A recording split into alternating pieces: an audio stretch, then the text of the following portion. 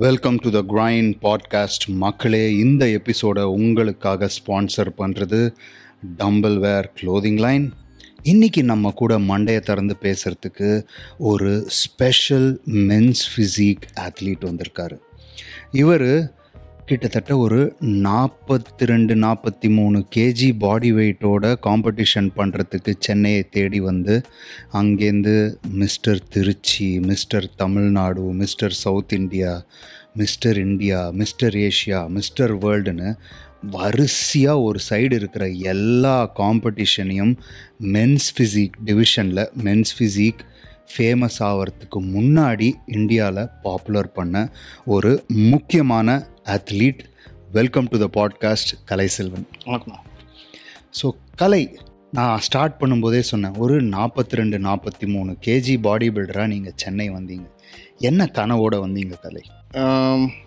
First family sustain பண்ணணும்ண்ணா. இன்னொன்று வந்துட்டு ஃபிட்னஸில் எனக்கு அவ்வளோ இன்ட்ரெஸ்ட்டு. ஏன்னா நான் ஸ்கூல் படிக்கும்போதுலேருந்து 12th முடிச்சதுலேருந்து ஆரம்பிச்சிட்டேன் நான். அதில் பண்ண நல்ல இம்ப்ரூவ்மெண்ட்டு. ஸோ அதுக்கப்புறம் நெக்ஸ்ட் லெவலில் எப்படி போகிறது அதை தேடி தான் இப்போ சென்னை வந்தது. இதுக்கு முன்னாடி நீங்கள் வேறு ப்ரொஃபஷனில் இருந்தீங்களா, இல்லை எடுத்த உடனே ஜிம்முக்குள்ளே தான் வந்தீங்களா? இல்லைண்ணா, நான் காலேஜ் முடிச்சுட்டு வந்து ஒரு ஐடியில் ஒரு 2 years ஒர்க் பண்ணேன் நான். அது ஒர்க் பண்ணிவிட்டு வீட்டில் நிறைய இந்த மாதிரி ஃபீல்டுக்கு மாறினேன், ட்ரைனராக போகிறேன் சென்னைக்குன்னு சொல்லும்போது நிறைய பஞ்சாயத்து அதெல்லாம் ஃபேஸ் பண்ணிவிட்டு, இல்லை நான் இந்த கோல்லாம் வச்சுருக்கேன், இதெல்லாம் பண்ண போகிறேன்னு சொல்லிவிட்டு சொல்லிட்டு தான் வந்து ஃபுல் அண்ட் ஃபுல் சென்னைக்கு வந்ததுண்ணா. சென்னை வந்தப்போ சென்னை உங்களை எப்படி ட்ரீட் பண்ணிச்சு? சென்னை வந்தப்போ கரெக்டாக சாந்தோம் சர்ச்சில் வந்து பேக் வச்சாங்கன்னா, இந்த பாய்ஸ் படம் மாதிரி ஒரு பெரிய பேகு, லக்கேஜ் பேகு இறங்கிட்டு அந்த ஜிம் வந்து எங்கிட்டுக்கு போகிறதுன்னு வழி தெரில எனக்கு. ஓகே. அப்புறம் ஒரு போலீஸ்கார்ட்ட கேட்டு அந்த லக்கேஜை தூக்கிட்டு போகிறப்ப தான் நினச்சேன் நான், திருச்சியில் வீடு பக்கத்துலேருந்து வேலைக்கு போயிட்டு ஒரு 1.5 kilometer லக்கேஜ் தூக்கிட்டு போகும்போது தான் சென்னை பெருசுன்னு தெரிஞ்சிச்சு எனக்கு. ஓகே ஓகே சரி கலை, இப்போது நீங்கள் வந்து ஸ்டார்ட் பண்ணும்போது ரொம்ப கம்மி பாடி வெயிட்லேருந்து ஸ்டார்ட் பண்ணிங்க. இப்போ வந்து அந்த மாதிரி பாடி வெயிட் கேட்டகரிலாம் இருக்கானே கிடையாது. ஏன்னா எல்லாமே 60 தான் ஸ்டார்ட் ஆகுது மோஸ்ட்லி காம்படிஷனில். ஸோ அந்த டைமில் சுற்றி இருக்கிறவங்கெல்லாம் வந்து ஃபேக்டாக நீ பாடி பில்டரா அப்படின்னு கேட்பாங்கல்ல, அதெல்லாம் எப்படி ஹேண்டில் பண்ணிங்க? ஏன்னா இதை நான் ஃபேக்டாக நிறைய பேர்கிட்ட பார்த்துருக்கேன். அதாவது அந்த சின்ன ஃப்ரேமில் யாராவது இருந்தாங்கன்னா நீ உண்மையிலேயே பாடி பில்டரா அப்படின்லாம் கேட்பாங்களா? அந்த மாதிரிலாம் நீங்கள் ஃபேஸ் பண்ணியிருக்கீங்களா, இல்லை எடுத்த உடனே உங்களோட சர்க்கிள் எல்லாமே நல்லா செட் ஆகிடுச்சா? இல்லை அப்படி இல்லைண்ணா, நம்மளை யாரும் மதிச்சிருக்க மாட்டாங்க மேக்ஸிமம். இவன் என்ன பெரிய ஃபிசிக் அப்படின்னு நினச்சிருப்பாங்க. பட் நம்ம ஓரளவு அத்லெட்டிக் ஃபிசிக்காக இருக்கிறதுனால வந்து என்ன யாரும் அந்த சரௌண்டிங்கில் அந்தளவுக்கு யாரும் வந்து கலாச்சி ஒம்பளுத்து இல்லை. பட் எங்கள் ஸ்கூல் பசங்க வேணால் கேட்டிருப்பானுங்க என்னன்னாக்க, ஏன்னா அவங்களாம் பாய் பசங்கனால 12th பெருசாக இருப்பானுங்க. அப்பயே நம்ம அப்போ ஒரு 45-48 kg நினைக்கிறேன் அப்போ நான் ஜிம்மில் போகும்போது. அவனுங்க பார்த்தீங்கன்னா 80 கிலோ இருப்பானுங்க. அப்பயே பெஞ்ச்லாம் பார்த்தீங்கன்னா பயங்கரமாக பண்ணுவானுங்க. நம்ம சும்மா 10 கிலோ ஆடை வச்சு பண்ணிவிட்டு அந்த ஃபிசிக் வச்சுட்டு காம்படிஷன்லாம் பண்ணும்போது தான் வந்து இவங்க பக்கத்தில் நம்ம இன்னும் சைஸ் பக்கத்தில் பார்க்கவே முடியாது. நம்மள வெறும் மஸ்குலர் பாடி தான் இருக்கும். ஒரு ஹியூஜ் மசில் வந்து நம்மள்ட்ட கிடையாது, பட் அவங்க வச்சுருப்பாங்க. பட் என்ன அந்தளவுக்கு யாரும் கலாச்சது கிடையாதுண்ணா. அது பட் ஃபீல் பண்ணது என்னென்னா காம்படிஷன் வின் பண்ண முடியலன்னு. ஓகே. அந்த சைஸை வச்சுக்கிட்டு வின் பண்ண முடியலன்னு ஃபீல் பண்ணது நிறையா இருக்குது.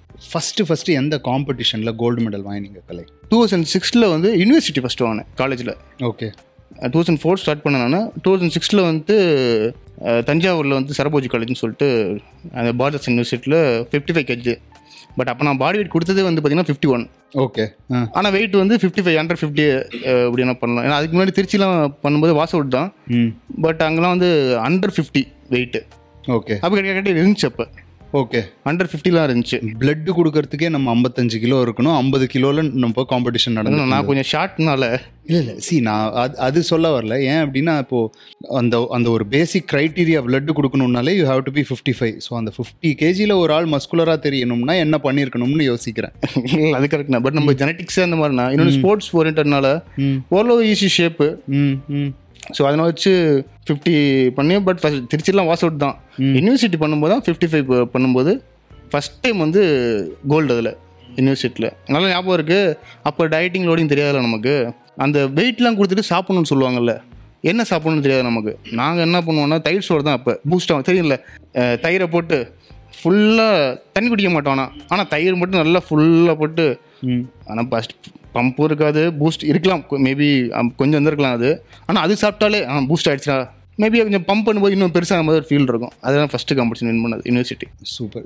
தயிர் சாதம் வந்து யூனிவர்சலி வந்து ரைஸ் வந்து சூப்பர் லோடர். தயிர் சாதம் வந்து ஃபேக்ட் என்ன அப்படின்னா, நான் முர்த்துசா எல்லாமே ஃபஸ்ட்டு வந்து பிளெயின் ரைஸில் லெமன் போட்டு சாப்பிட்டுட்டு இருப்போம். அப்புறம் ஒரு காம்படிஷனில் என்ன பார்க்குறோம் அப்படின்னா, குமரானந்தன் வந்து சாப்பாட்டில் தயிர் போட்டு சாப்பிட்றாரு. அப்போ வந்து கேட்குறோம், ஏன் தயிர் போட்டு சாப்பிட்றீங்கன்னா, கொஞ்சமாக தயிர் போட்டேன்னா தாகம் எடுக்காதுல்ல, ஸோ லோட் பண்ணலாம், கஷ்டப்பட வேணாம் அப்படின்ட்டு. அதுலேருந்து வந்து தயிர் சாதம் வந்து எங்களோட எல்லா காம்படிஷன்லேயும் முக்கியமான ஒரு லோடிங். சரி, இப்போது ஃபஸ்ட்டு காம்படிஷன் ஜெயிச்சிங்க.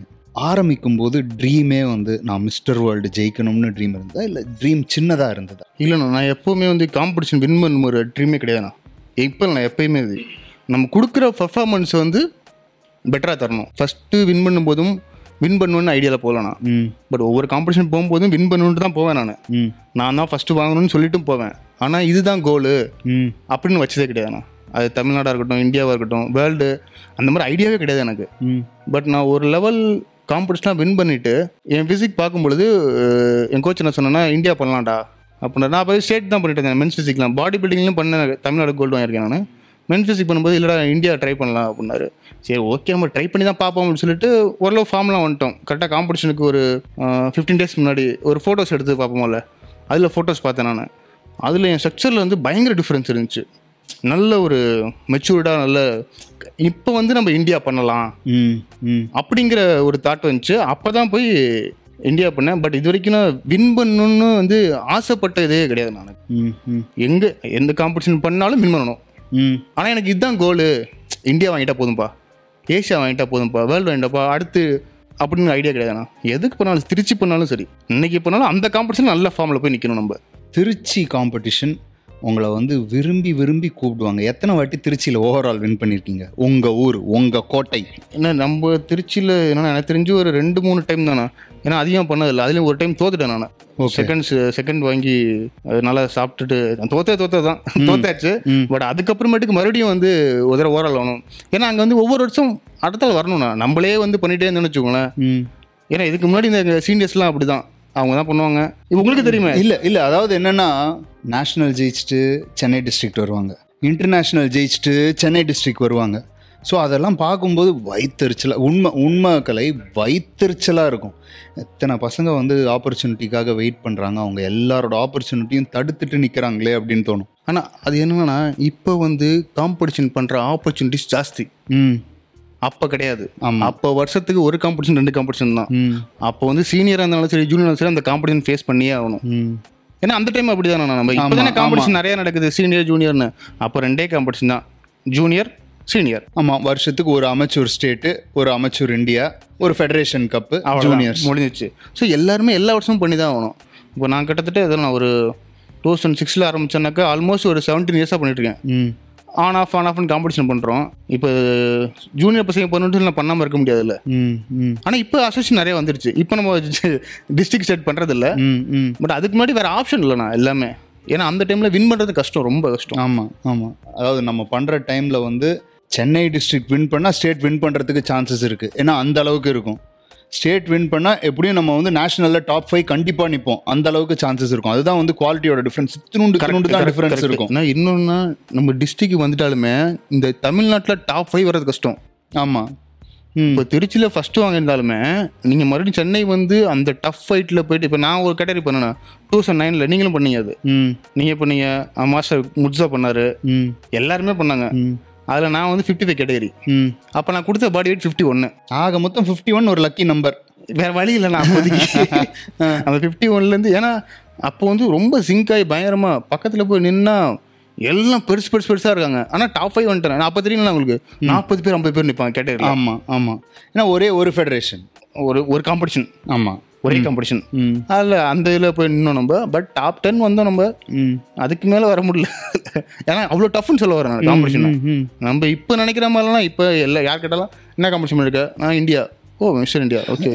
ஓகே. அதாவது வந்து ஒரு வருஷத்துக்கு வந்து ஒரு 200 பேர் மிஸ்டர் தமிழ்நாடு ஆகிறாங்க, ஒரு 500 பேர் மிஸ்டர் இந்தியா ஆகிறாங்க. ரீசெண்டாக கோயம்புத்தூரில் வந்து ஒரு 10-12 மிஸ்டர் வேர்ல்டு வேறு வந்திருக்காங்க. மிஸ்டர் வேர்ல்டா யூனிவர்ஸா ஏதோ ஒரு காம்படிஷன் நேம் இன்டர்நேஷ்னல்னு அனௌன்ஸ் பண்ணாங்க.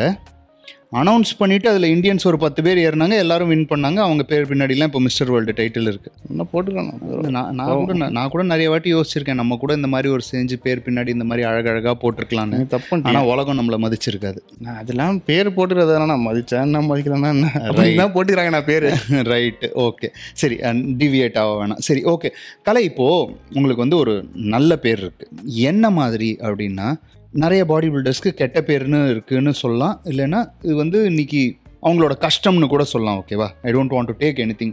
கலைக்குள்ள நல்ல பேர் என்ன அப்படின்னா, இது வரைக்கும் யார்கிட்டக்கையும் வந்து எனக்கு உதவி பண்ணு அப்படின்ட்டு போய் நிற்கல. ஃபார் எக்ஸாம்பிள், இப்போ நீங்கள் வந்து இன்டர்நேஷ்னல் ஷோலாம் போகும்போது 1 லட்ச ரூபா 1.5 லட்ச ரூபா டெபாசிட் பண்ணுற மாதிரி இருந்திருக்கும்.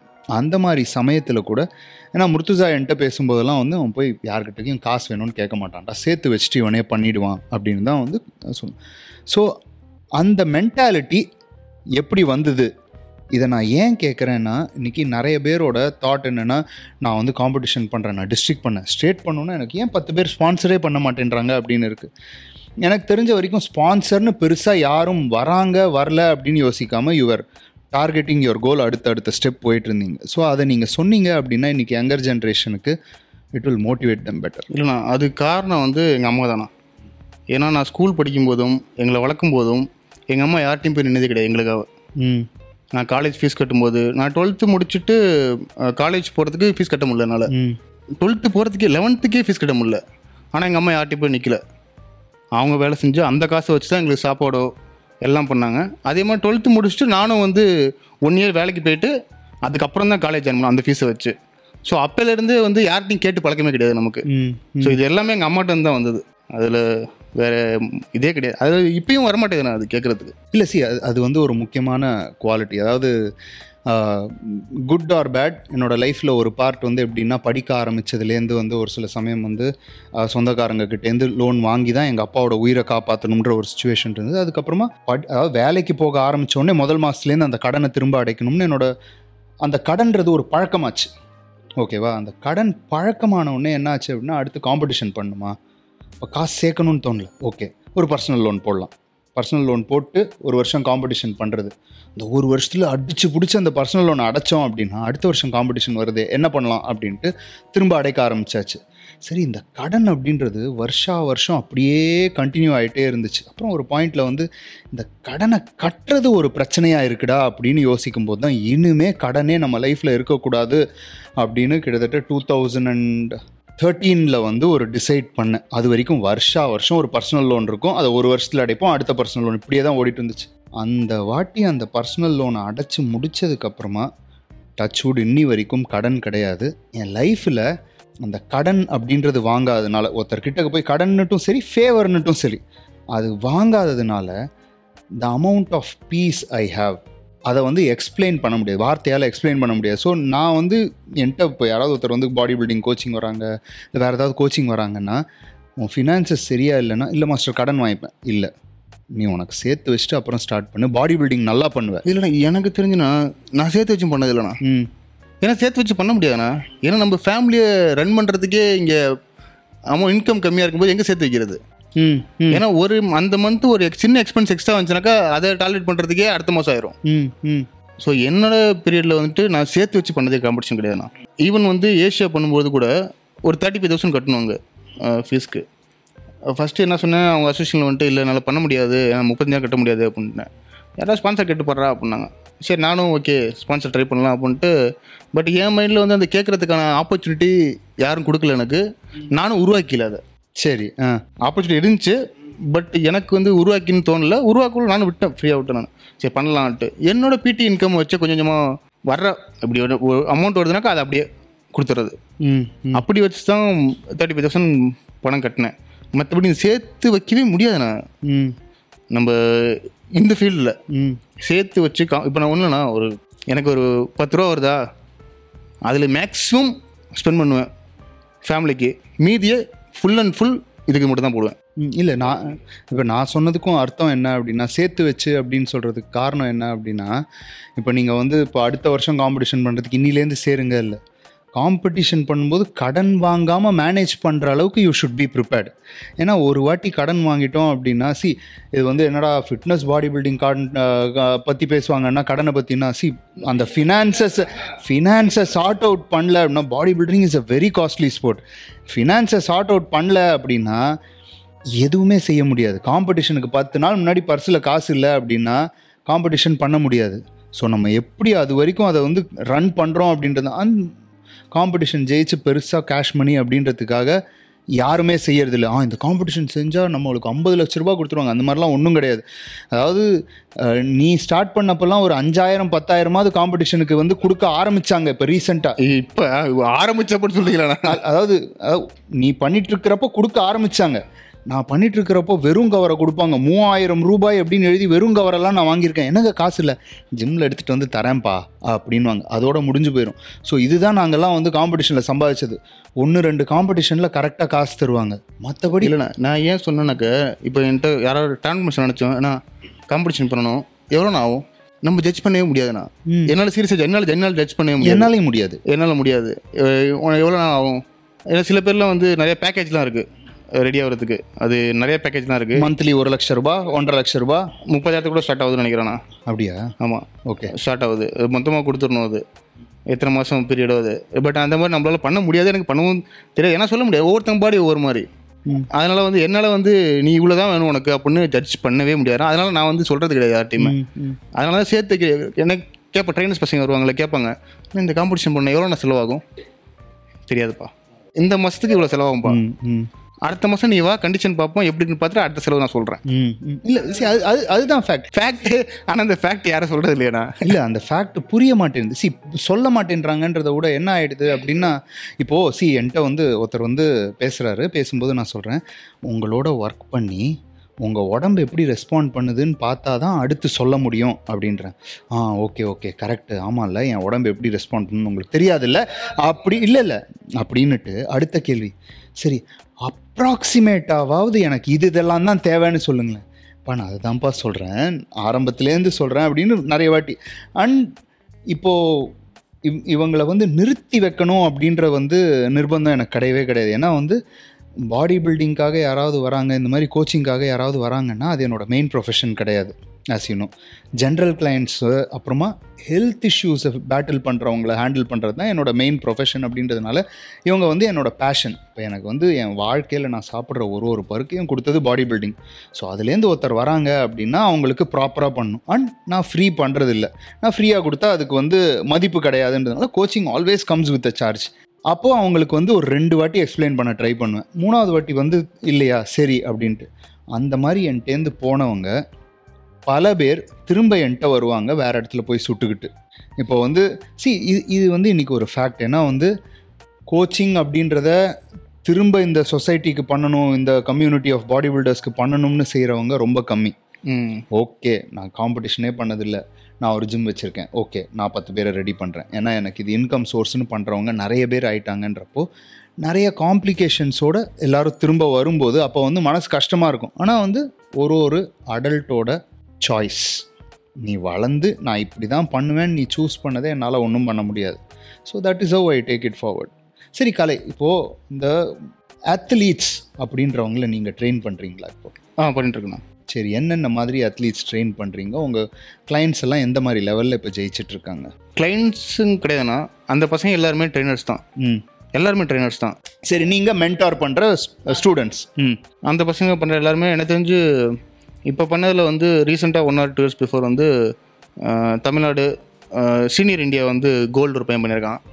அப்புறம் அதே சீனியர் இந்தியா மென்ஸ் ஃபிசிக்கில் வந்துட்டு 4th ஒரு பையன் பண்ணியிருக்கான். பாடி பில்டிங்கில் வந்து ஒரு பையன் வந்து 65 வந்துட்டு ஃபெடரேஷன் இந்தியா டாப் 5 வந்திருக்கான் அவன். பட் எல்லாமே ட்ரெயினர்ஸ் தான். ஒரு 1 or 2 years இல்லைன்னா அவங்க வந்து நல்ல கஷ்டப்படுற பசங்க. இது வந்து செலவும் கம்மியாக தான் பண்ண முடியும். பட் ஹார்ட் ஒர்க் பண்ணி தான் எல்லாருமே வின் பண்ணலை. அதில் ஒரு பையன் வந்து பேர் வந்து தாராளமாக சொல்லலாம் சந்தோஷ்னு ஒரு பையன். அந்த பையன் வந்து டிரான்ஸ்மிஷன் வந்தாப்புல நல்லா பண்ணி அவனுக்கு இம்ப்ரூவ்மெண்ட் நல்லா இருந்துச்சு. அவன் ஒரு 6 pack பண்ணணும், ஒரு டிரான்ஸ்மிஷனுக்கு வந்த பையன் திடீர்னு இம்ப்ரெஸ் ஆகி நல்லா ஒர்க் பண்ணான், ஹார்ட் ஒர்க் பண்ணான். இப்போ சீனியர் இந்தியா வந்து வாங்கிட்டானா, கோல்டு வாங்கிட்டாங்க. சூப்பர். நிறைய பேர் வந்து சின்னதாக பண்ணணும்னு ஆசையில் வருவாங்க. ஆனால் அந்த இன்ட்ரெஸ்ட், அந்த லைஃப் ஸ்டைல் ஒரு சில பேருக்கு பிடிச்சிருச்சு அப்படின்னா, எனக்கும் வந்து ஆரம்பத்தில் நான் ஹெல்ப் பண்ண பல பேர் வந்து மாஸ்டர் ஒரு ஃபோட்டோ ஷூட் எடுக்கணும் அப்படின்னு வந்தவங்க தான் நேஷ்னல் லெவலில் போய் ஜெயிச்சவங்க நிறைய பேர் இருக்காங்க. So it is a sport like that, a good addiction. Correct. அதே மாதிரி ஒரு பையன் வந்து சம்பத்னு ஒரு பையன், அவன் ட்ரெயினை திருச்சி வந்தான். அவனும் சென்னைக்கு வந்தான், ஏன்னா பேசிக் ஒரு ட்ரெயினாக ஜாயின் பண்ணிட்டு இப்போ அவனும் ஃபெடரேஷன் இந்தியாவிலேருந்து சீனியர் இந்தியாவில் வந்து மென்ஸ் ஃபிசிக்கில் வந்துட்டு 4th ப்ரைஸு. அப்போ இன்னொரு ட்ரெயின் அந்த பையன் வந்து சும்மா பண்ணலாம், நானும் பண்ணுறேன் அப்படின்ட்டு பண்ணான். அவன் ஃப்ரெண்டு நிஷாந்த்னு சொல்லிட்டு. இப்போ அவன் வந்து தமிழ்நாடு 65 கோல்டு ப்ளஸ் வந்து ஃபெடரேஷன் இந்தியா அவன் டாப் 5 அவன். Super super. சரி, கலை, இப்போது பாடி பில்டிங் கோச்சிங் ஒரு பக்கம் இருக்கட்டும், இப்போது Kalai is famous for handling regular clients அப்படின்னா அதுலேயும் வந்து நீங்கள் வந்து ஸ்பெசிஃபிக்காக வந்து ரொம்ப கோல் ஓரியன்ட் பீப்புளை தான் எடுக்கிறீங்க அப்படின்றது எனக்கு தெரியும். என்ன மாதிரி கிளையண்ட்ஸை நீங்கள் விரும்பி ட்ரெயின் பண்ணுவீங்க அண்ட் உங்கள் கிளையண்ட்ஸ்கிட்டேருந்து உங்களுக்கு கற்றுக்கிறதுக்கு என்ன கிடைக்குது? ஏன்னா கிளைண்ட்ஸ் எப்படி எடுக்கிறேன் அப்படின்னாக்க ஃபஸ்ட்டு அவங்க இன்ட்ரெஸ்டாக இருக்கணும். ஏன்னா அவங்க லைஃப் ஸ்டைல் நல்ல பிஸ்னஸ் மேனாக இருக்கலாம், அவங்கள்ட்ட எல்லாமே இருக்கலாம். பட் அவங்க வந்து இதுக்காக 1 hour ஸ்பெண்ட் பண்ணணும். முதல்ல டைம் கீப் அப் பண்ணணும். அவங்க நான் வரணும் இல்லையோ, கலை நாளைக்கு ரெண்டு எத்தனை மணி கிளாஸ், என்ன ஒர்க் அவுட்டு, அந்த மாதிரி பீப்புளை ட்ரெயின் பண்ணி அவங்கள இன்னும் வந்து என்கரேஜ் பண்ணிடுறது நான். அதனால தான் கிளைண்ட்ஸ் வந்து என்னட்டு போக மாட்டாங்க. அவங்க வந்து எப்படின்னா, நான் இன்னைக்கு ட்ரெயின் பண்ணாமா, நாளைக்கு காலையில் போனேன் சார் எப்படி இருந்துச்சு, இன்னைக்கு எப்படி ஃபீல் பண்ணீங்க, உங்களுக்கு என்ன பெயின் இருக்கா, இல்லை நம்ம இன்னும் வெயிட் இன்க்ரீஸ் பண்ணலாமா, இல்லை ரெப்ஸ் இன்க்ரீஸ் பண்ணலாமா, அந்த மாதிரி வந்து டெய்லியும் அவங்களுக்கு நம்ம புது கிளைண்ட் மாதிரி ட்ரீட் பண்ணுறது எப்போவுமே. ஓகே, பழைய கிளைண்ட் மாதிரி ட்ரீட் பண்ணுறது கிடையாது. இவங்க தான் நம்ம கிளைண்ட் தானே, ஆனால் சார் பண்ணலாமா, அந்த மாதிரி கிடையாது. சார் இன்னைக்கு நேற்று பண்ணமே ஒர்க் அவுட் எப்படி இருந்துச்சு, நல்லா ஃபீல் பண்ணிங்களா, இல்லை நம்ம இன்னும் கொஞ்சம் ஏதாவது இம்ப்ரூவ் பண்ணலாமா, வெயிட் நேற்றுக்கு எதுவும் கம்மியாக பண்ணலாமா, இன்னும் கொஞ்சம் இன்க்ரீஸ் பண்ணி பண்ணலாமா. So daily motivate. ஓகே, அவங்களுக்கு வந்து அந்த இன்ட்ரெஸ்ட்டை க்ரியேட் பண்ணுறது. எனக்கு எந்த அளவுக்கு ஃபிசிக் மேலே இன்ட்ரெஸ்ட் இருக்கோ அந்த இன்ட்ரெஸ்ட்டை அவங்களுக்கு க்ரியேட் பண்ணி விடுறது. ப்ளஸ் அவங்களும் ஃபீல் பண்ணுறது பெட்டராக. ஓகே, அடுத்த நாள் அவங்க ஒர்க் பண்ணும்போது நல்ல கான்ஃபிடென்ட்டாக ட்ரெஸ் பண்ணுறதா இருக்கட்டும். அந்த ஃபிசிக்கை பார்த்துட்டு என்ன பண்ணுற நீ, ட்ரைனிங் பண்ணுறேன் நான், ஓகே நீ யார் கூட பண்ணுற, இது மாதிரி கலை ட்ரைனர் கூட பண்ணுறேன் நான். அதனால வந்து எனக்கு அதான் மோட்டிவேட் பண்ணுறதுக்கு முதல் விஷயம் அதான் ஃபஸ்ட்டு. சூப்பர். இப்போ கலைசெல்வன் வந்து அவரோட கிளையண்ட்ஸுக்கு டயட் அட்வைஸ்ன்னு என்ன கொடுப்பார்? எல்லாரும் கேட்குறதா, நான் ஸ்டார்டிங் வந்துட்டு கலை என்ன டயட் சாப்பிடலாம் சார், நீங்கள் என்ன சார் எடுக்கிறீங்க அப்படின்னு கேட்போம். ஃபஸ்ட்டு நான் இந்த மாதிரி ஃபுட்ஸ்லாம் எடுக்கிறேன். ஓகே, வெயிட் லாஸ் பண்ணுறதுல மோஸ்ட்லி வந்தோம்னாக்கா நீங்கள் சாப்பிட்ற ஃபுட்டில் ஒரு 20-30% ஃபஸ்ட்டு கம்மி பண்ணுங்கள். உங்களுக்கே தெரியும் எந்த ஃபுட்டு சாப்பிடணும் எது சாப்பிடக்கூடாது. இப்போ ரீசெண்டாக நமக்கே அட்வைஸ் பண்ணுவாங்கன்னா, இது இதில் இது ஹை கேலரி இல்லை அப்படிம்பாங்க நம்மளே. அதனால் நீங்கள் என்ன சாப்பிட்றீங்களோ உங்களுக்கே தெரியும், அதை ஃபஸ்ட்டு அவாய்ட் பண்ணுங்கள். இதை ஃபஸ்ட்டு 1 or 2 weeks ட்ரெயின் பண்ணுங்கள். ஃபஸ்ட்டு பாடி அடாப்ட் பண்ணுங்கள். அதுக்கப்புறம் வாங்க உடம்புல என்ன சேஞ்சஸ் இருக்குன்னு பார்ப்போம். நம்ம அதுக்கப்புறம் கோலுக்கு என்ன தேவையோ அது தகுந்த மாதிரி நம்ம டயட்டுங்கிறது எப்படின்னா, நான் டயட் சஜஸ்ட் பண்ண மாட்டேனா சொல்ல போனாக்க. அவங்களுக்கு 6 pack வேணும் அப்படின்னு சொன்னாமல் கூட டைம் எடுத்து போவேனே தவிர டயட் வந்து நம்ம பாடி பில்டிங் பண்ணுற டயட்டை கொடுக்கவே மாட்டேன் அவங்களுக்கு. ஏன்னா லைஃப் ஸ்டைல், அவங்க லைஃப் ஸ்டைல் வேறு, நம்ம பண்ணுற ஃபீல்டு வேறு. அவங்களுக்கு என்ன பண்ணுவோனாக்கா இன்னும் இன்டென்ஸ் ட்ரைனிங் ஜாஸ்தி பண்ணிடுவேன், கேலரியை கொஞ்சம் டிப்ளீட் பண்ணுவேன், ப்ரோட்டீன் இன்க்ரீஸ் பண்ணிவிட்டு. அதுவும் அவங்க ஃபுட்லேயே நம்ம சாப்பிட்ற மாதிரி டயட்டு முட்டை சிக்கன் சப்பாத்தி வெறும் அப்படி கிடையாது. அவங்க என்ன ஃபுட்டு சாப்பிட்றாங்களோ அதில் கொஞ்சம் கேலரியை ஆர்டேட் பண்ணுறது, குவான்டிட்டி கம்மி பண்ணுறது, அந்த மாதிரி பண்ணி தான். ஏன்னா அவங்களாம் வந்து நம்மள மாதிரி கிடையாதுண்ணா, எப்போவுமே டயட்டில் உட்காந்துருக்க முடியாது. மீட்டிங்லாம் போனால் 4 hours 5 hours இருப்பாங்க, இல்லை ட்ராவல் பண்ணுவாங்க, அவங்க டயட் எடுத்துகிட்டு போக முடியாது அவங்க. அதே மாதிரி டிரான்ஸ்ஃபர்மேஷன் ஆகிட்டாங்கன்னாக்க அடுத்த மாதம் 1 month ட்ரைனிங் வராமல் கூட போகலாம். அந்த டைமில் அவங்க என்ன பண்ணுவாங்க, அப்போ வெயிட் போட்டுரும். ஃப்ரெண்ட்ஸ் என்ன சொல்லுவாங்க, என்ன அதனால வெயிட் போட்ட அப்படிவாங்க. அந்த இது கொண்டு போகவே மாட்டேனா. நீங்கள் ஒன்ஸ் குறைச்சது தான், அதை அப்படியே மெயின்டைன் பண்ணி நீங்கள் 1 week பண்ணலன்னா கூட ஓரளவு உடம்பு மெயின்டைன் பண்ணுற அளவுக்கு ஃபுல் அண்ட் ஃபுல் அவங்க போக்கிலேயே கம்மி பண்ணிடுறதுண்ணா. நம்ம செப்பரேட்டாக டயட் கொடுக்குறதே கிடையாது, எந்த கிளைண்ட் கொடுத்ததும் கிடையாது. Okay okay. ஸோ நீங்கள் சொல்கிறது போர்ஷன் கண்ட்ரோல் அண்ட் அவங்களோட பகுத்தறிவுக்கே தெரியும் எது கெட்டதுன்னு, அதை கெட்டதை வந்து அவாய்ட் பண்ணுறோம் அப்படின்னாலே வந்து ஆட்டோமேட்டிக்காக ரிசல்ட் தெரிய ஆரம்பிக்கும் அப்படின்னு. இன்றைக்கி கலை ஏதாவது ஸ்பெசிஃபிக்காக ஃப்ரீலான்ஸ் பண்ணுறீங்களா, இல்லை ஒரு ஜிம்மோட அசோசியேட் ஆகிருக்கீங்களா? இல்லை, நான் இப்போ ஒரு ஜிம் கன்சல்டிங் பண்ணிட்டுருக்கேன். நான் மணலியில் வந்துட்டு தி ரா ஜிம் ஸ்போர்ட்ஸ் கிளப்னு சொல்லிட்டு. The raw gym sports. ஆமாம், அந்த ஜிம்மில் வந்து ஒரு கன்சல்டிங், ஃபுல்லாக மேனேஜ்மெண்ட்டு கன்சல்டிங்கு, நல்ல ஒரு 8,000 square feet, நல்ல மெஷின் டைப்பில் ஃபுல்லாக மேட்ரிக்ஸ் எக்யூப்மெண்ட்டு. ஸோ அந்த ஜிம்மோட டைப். ஓகே. ஸோ நான் எனக்கு என்ன சர்க்கிளில் இருக்க ட்ரைனர்ஸு அவங்களாம் அங்கே போட்டு, அப்புறம் அங்கே ட்ரைனர்ஸோ இல்லை ஃப்ரண்ட் ஆஃப்ஸ் அவங்கள மேனேஜ் பண்ணிவிட்டு ஸோ அந்த கம்பெனி டெவலப் பண்ணுறதுக்கு நான் கொஞ்சம் ஒர்க் பண்ணுறேன் இதில் தனியாக செப்பரேட்டாக ஃப்ரீலான்ஸ் இல்லாமல். ஓகே. ஸோ இப்போது ஒரு ஜிம்மை நீங்கள் ஆப்ரேட் பண்ணுறீங்க அப்படின்னும் போது நிறைய டிஃப்ரெண்ட் டைப் ஆஃப் கிளைண்ட்ஸ் வருவாங்க. ஒரு சில பேருக்கு ஆல்ரெடி ஒர்க் அவுட் தெரிஞ்சு வருவாங்க, ஒரு சில பேர் தெரியாமல் வருவாங்க. இந்த மாதிரி ஒரு கிளையண்ட் வந்து ஃபஸ்ட்டு ஜிம்முக்கு வரும்போது இது வந்து more of an education for மற்ற ட்ரெயினர்ஸ் அண்ட் புதுசாக ஜிம்மில் போய் ஜாயின் பண்ணுறவங்க. ஒரு சில பேர் வந்து தப்பான ஜிம்மில் போய் ஜாயின் பண்ணுறாங்க, இல்லை ஜிம்மில் வந்து நல்ல கோச் இல்லாத ஏதோ ஒரு ஜிம் பார்த்து ஜிம்மில் ஒரு ஜிம் அப்படி தான் இருக்குது, அங்கே போய் ஜாயின் பண்ணுறாங்கன்னா அவங்க பண்ணுறது கரெக்டாக தப்பான்னு கூட தெரியல. ஸோ ஃபஸ்ட்டு ஒரு கிளையண்ட் வந்து உங்கள் ஜிம்முக்குள்ளே வாக்இன் பண்ணுறாங்க, அவங்கள எப்படி ஹேண்டில் பண்ணுவீங்க? ஃபஸ்ட் ஏதாவது அசஸ்மெண்ட் பண்ணுவீங்களா? எப்படி ஒர்க் அவுட் கொடுப்பீங்க? என்ன பண்ணுவீங்க? இல்லை கண்டிப்பாக இப்போ வர கிளைண்ட்ஸ் எல்லாருமே வந்து யாரும் அசஸ்மெண்ட் பண்ணி எல்லாருமே ட்ரெயின் பண்ணிட்டு தான் வராங்க. பட் இருந்தாலும் அவங்களுக்கு அசஸ் பண்ணுறது நம்ம கடமை. ஏன்னா அவங்களுக்கு இன்ஜுரி இருக்கலாம், இல்லை அப்படின்னாக்கா அவங்க அத்லட்டிக்காக கூட இருக்கலாம், முன்னாடி நல்லா பண்ணியிருப்பாங்க, அவங்க ஸ்ட்ரென்த்துக்கு நல்லா இருக்கும். ஸோ அவங்களுக்கு அசஸ்மெண்ட் குறிப்பிட்ட அசஸ்மெண்ட்லாம் நம்ம எடுப்போம். அது ஸ்ட்ரென்த்தாக இருக்கட்டும், இல்லை ஒன்னாரமாக இருக்கட்டும், இல்லை ஃப்ளெக்சிபிலிட்டியாக இருக்கட்டும், ஒரு பேசிக் அசஸ்மெண்ட் நம்ம எடுப்போம். அசஸ்மெண்ட் எடுத்துகிட்டு அப்புறம் அவங்கள வந்து நம்ம ட்ரைனர்ஸ் வச்சு ஒன் டே லைட்டாக ஃபஸ்ட்டு மொபிலிட்டி எக்ஸசைஸ் அதெல்லாம் பண்ணிவிட்டு நம்ம ஒரு பேசிக் பிளான் கொடுப்போம். இன்கேஸ் அவங்க வந்து பிகினராக இருந்தாக்க இப்போ ஒரு ஒன் டேயில் வந்து, ஏன்னா அவங்க எல்லாருமே வந்து முன்னெல்லாம் என்ன பண்ணுவோன்னா ஒரு 2 days கார்டியோ, கொஞ்சம் ஸ்ட்ரெச்சிங்கு, கோர் ஸ்ட்ரென்த்னிங்லாம் கொடுத்துட்டு நம்ம அதுக்கப்புறம் ஒர்க் அவுட் போவோம். இப்போ யாருமே அப்படி விரும்புறதில்லை. ஃபஸ்ட் நாள் வந்தோடனே வெயிட்ஸ் பண்ணணும், அவங்களுக்கு போனோடனே மெஷினை பிடிக்கணும். இல்லை இன்னும் என்ன பிரச்சனை இல்லை, பண்ணல அப்படின்னாக்க அவங்க அடுத்த நாள் வரமாட்டேறாங்க, ட்ரெயினரை மாற்றிடுறாங்க. ஒரு ட்ரெயினர் அப்டேட் பண்ணியிருப்போம், அந்த ட்ரெயினர் வந்து இல்லை சார் ஃபஸ்ட்டு ஒரு கார்டியோ பண்ணுங்கள், உங்களுக்கு கொஞ்சம் கோர் எக்ஸசைஸு மொபைல்லாம் செக் பண்ணிவிட்டு நம்ம போக போக இன்க்ரீஸ் பண்ணலாம்னு நடக்க அவங்க அடுத்த நாள் இல்லை அந்த ட்ரெயினர் சரியாக சொல்லி தரல, நீங்கள் எனக்கு வந்து வேறு ட்ரெயினர் சஜஸ்ட் பண்ணுங்கள். அப்போ அடுத்த ட்ரெயினர் கொடுத்தாக்கா அவங்கள்ட்ட வந்து ட்ரெயினர் போகும்போது சொல்லிடுறது, இல்லை நான் வெயிட் ட்ரைனிங் பண்ணலாம், வெயிட்ஸ் பண்ணலாம் நம்ம. ஸோ அப்படின்னு கொடுத்துட்டு அவங்க வெயிட் பண்ண ஆரம்பிச்சிருவாங்க. அவங்க நம்ம ட்ரைனர்ஸும் அவங்க ஃபோர்ஸ் பண்ண முடியாது. இல்லை சார் எல்லாம் நீங்கள் பண்ண வேணாம், ஸ்லோவாக போகலான்னா கேட்க மாட்டாங்க அவங்க. ஸோ அவங்க இது பண்ணுவாங்க. பட் அந்த கிளைண்ட்ஸும் எப்படி அவங்க போக்கில் போய் இன்க்ரீஸ் பண்ணிக்கிறது. இப்போ கிளைண்ட்ஸ்க்கு வந்து ஒரு ப்ரோக்ராம் ரெடி பண்ணிடுவோம் நாங்கள். மேக்ஸிமம் நான் ரெடி பண்ணி கொடுப்பேன், இல்லை அப்படின்னாக்கா சீனியர் ட்ரெயினராக இருக்கணும் ட்ரெயின் பண்ணி கொடுப்பாங்க. அந்த ஒர்க் அவுட்டை எப்படி பண்ணணும், இந்த ஒர்க் அவுட் எதுக்கு பண்ணுறோம், எந்த மசிலுக்கு பண்ணுறோம், அதே மாதிரி எதுக்காக பண்ணுறோம், அது ப்ளஸ் வந்து எங்கே ப்ரீத் இன் பண்ணணும், எங்கே ப்ரீத் அவுட் பண்ணணும், இந்த ரேஞ்ச் ஆஃப் மோஷன் எங்கே ஸ்டார்ட் பண்ணணும், எங்கே ஃபினிஷ் பண்ணணும், இந்த போஸ்டரில் நீங்கள் எப்படி நீங்கள் வந்து லைட் டவுனாக இருக்கணும், இல்லை சீட்டராக இருக்கட்டும், இல்லை புல் டவுன் பண்ணுறீங்களா, இந்த போஸ்டர் இப்படி தான் இருக்கணும், இல்லை ரொம்ப சாஞ்சிக்கிட்டோ, ஃபஸ்ட்டு போஸ்டர் எப்படி இந்த எக்ஸசைஸை இப்படி தான் பண்ணணும்னு ஒரு வரமுறை இருக்குன்னா அந்த எக்ஸசைஸ் அந்த ப்ரொசீஜர் படி தான் நம்ம ஆரம்பிக்கிறது அவங்களுக்கு. ஓகே. ஃபஸ்ட்டு கரெக்ஷன் பண்ணுறதும் அதுதான். நீங்கள் அதுக்கப்புறம் தான் வெயிட் இன்க்ரீஸ் பண்ணுறது, செட்ஸு, ரெப்படிஷன், அதை வச்சு தான் நம்ம வந்து ஒர்க் அவுட்டே பிளான் பண்ணுவோம் அவங்களுக்கு. அவங்க எப்படி பண்ணுறாங்க, அவங்க ஸ்ட்ரென்த்து, அதை வச்சு தான் அவங்க, ஏன்னா இப்போ பிகினர் இருக்காங்க, அவங்களுக்கு ஒன்றுமே பண்ண தெரியாதுங்கிறப்போ நம்ம ஸ்டார்ட் பண்ணுற மிஷினில் ஸ்டார்ட் பண்ணுவோம். அந்த கண்டிஷனை வச்சு தான் நம்ம வந்து ஒர்க் அவுட்டே பிளான் பண்ணுறது தான் நான் பிளான் பண்ணுறது. ஓகே. கலை ரிட்டையர் ஆகிட்டாரா இல்லை திரும்ப பாடி பில்டிங் பண்ணுவாரா?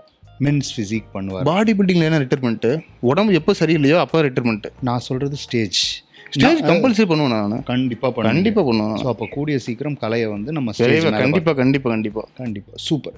சரி கலை, இப்போது நீங்கள் ஒரு காம்படிஷன் ரெடி ஆகிறீங்கன்னு வச்சுப்போமே, எப்படி உங்களோட ட்ரைனிங் இருக்கும், எப்படி உங்களோட டயட் பேட்டர்ன் மாறும்? இது இப்போ நிறைய பேர்கிட்ட கேட்டோடனே நான் லோ காப் போவேன், நான் வந்து சைக்கிளிங் காப் பண்ணுவேன் அப்படின்வாங்க. பட் உங்களோட பேசும்போது you are more of a practical approach guy.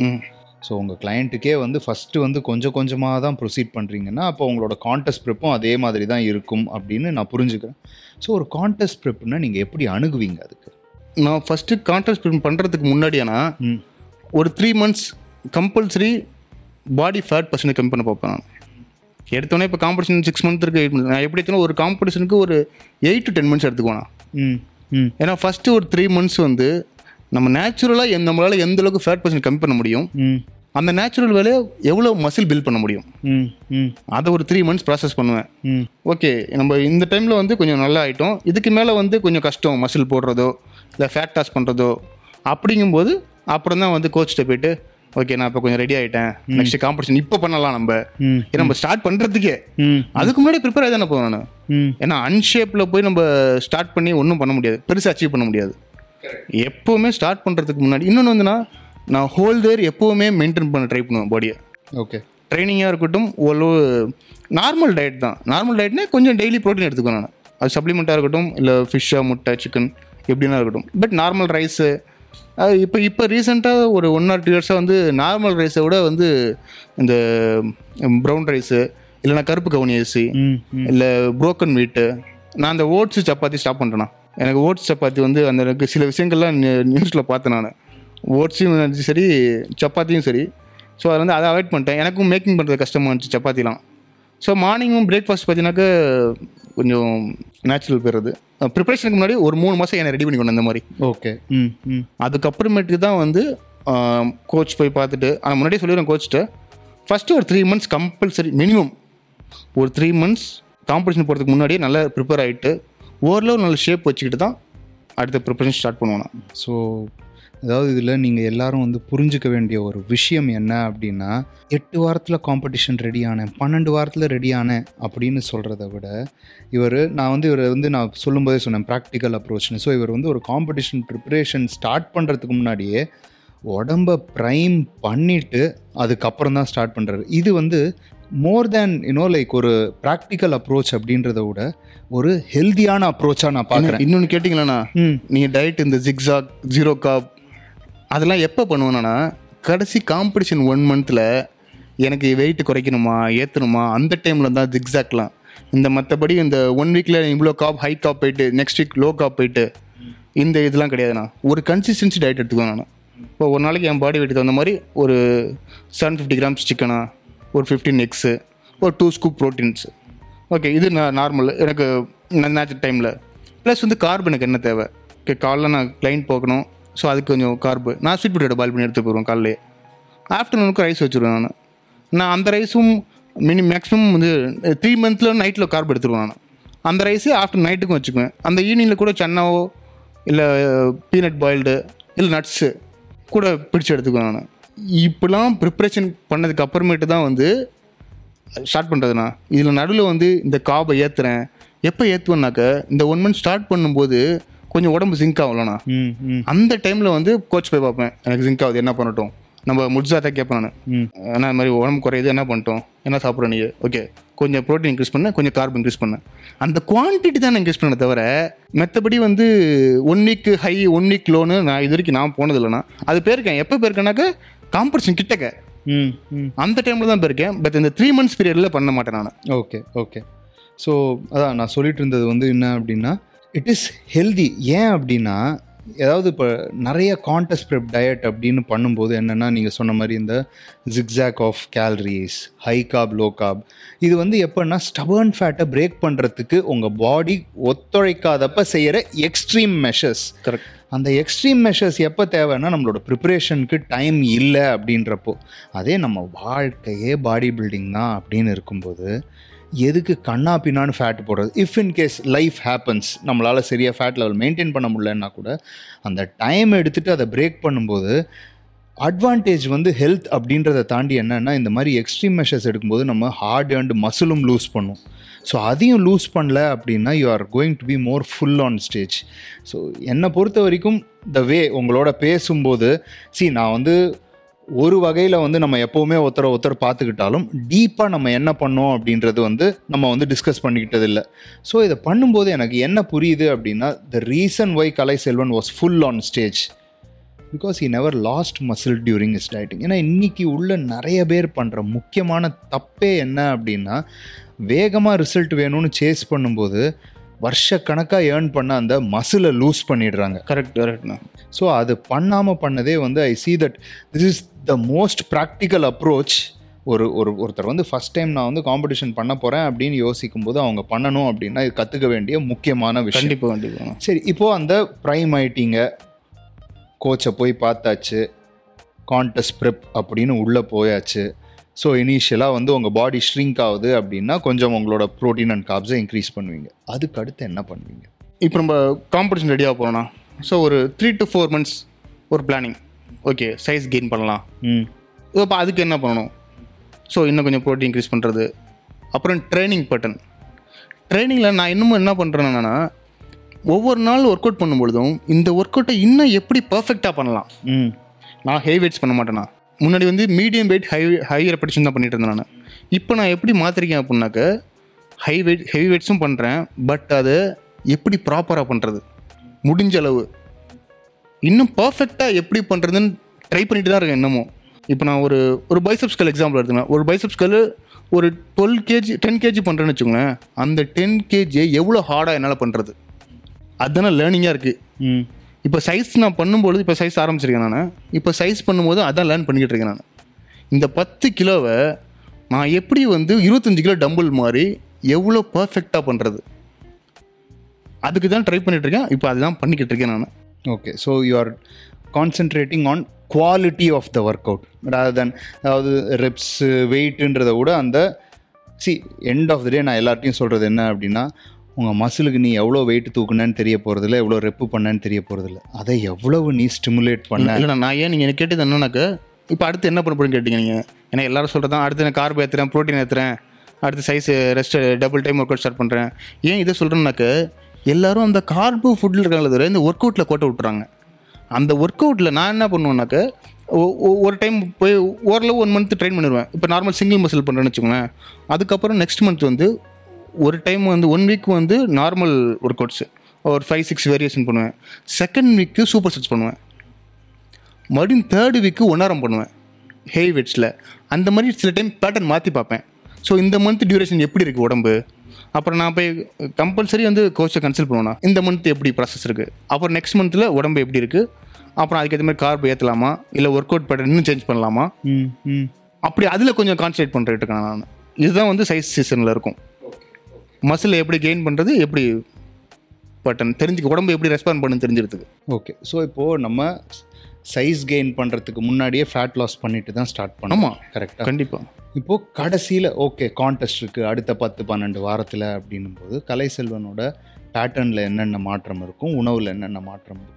எல்லாரும் பண்ணுற மாதிரியான கேலரி டெஃபிஷியன்சி கண்டிப்பாக இருக்கும். நம்ம கார்பு கம்மியாக இருக்கும், பட் ஒர்க்கோட இன்டென்சிட்டி பயங்கர ஹெவியாக இருக்கும்.